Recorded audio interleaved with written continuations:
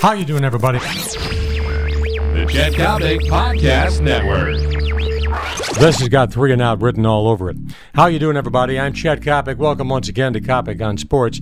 COS brought to you by the great people at American Taxi, Chicagoland's premier suburban taxi service, run by my good friend John Coyne. Nearly 40 years in the business, relying on comfort, reliability, safety, and always the affordable price. Do you remember the name Maurice Clarett, running back for the Ohio State Buckeyes? Had a brilliant freshman year. In fact, he led the Bucs to a national title. Clarett scored the game-winning touchdown as the Buckeyes knocked off the Hurricanes of Miami. Ever since then, Maurice Clarett's life has been a downhill slalom.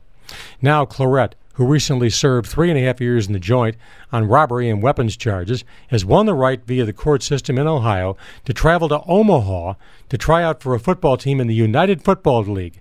What is the United Football League? If you know, email me or contact me immediately, because frankly, I have no idea.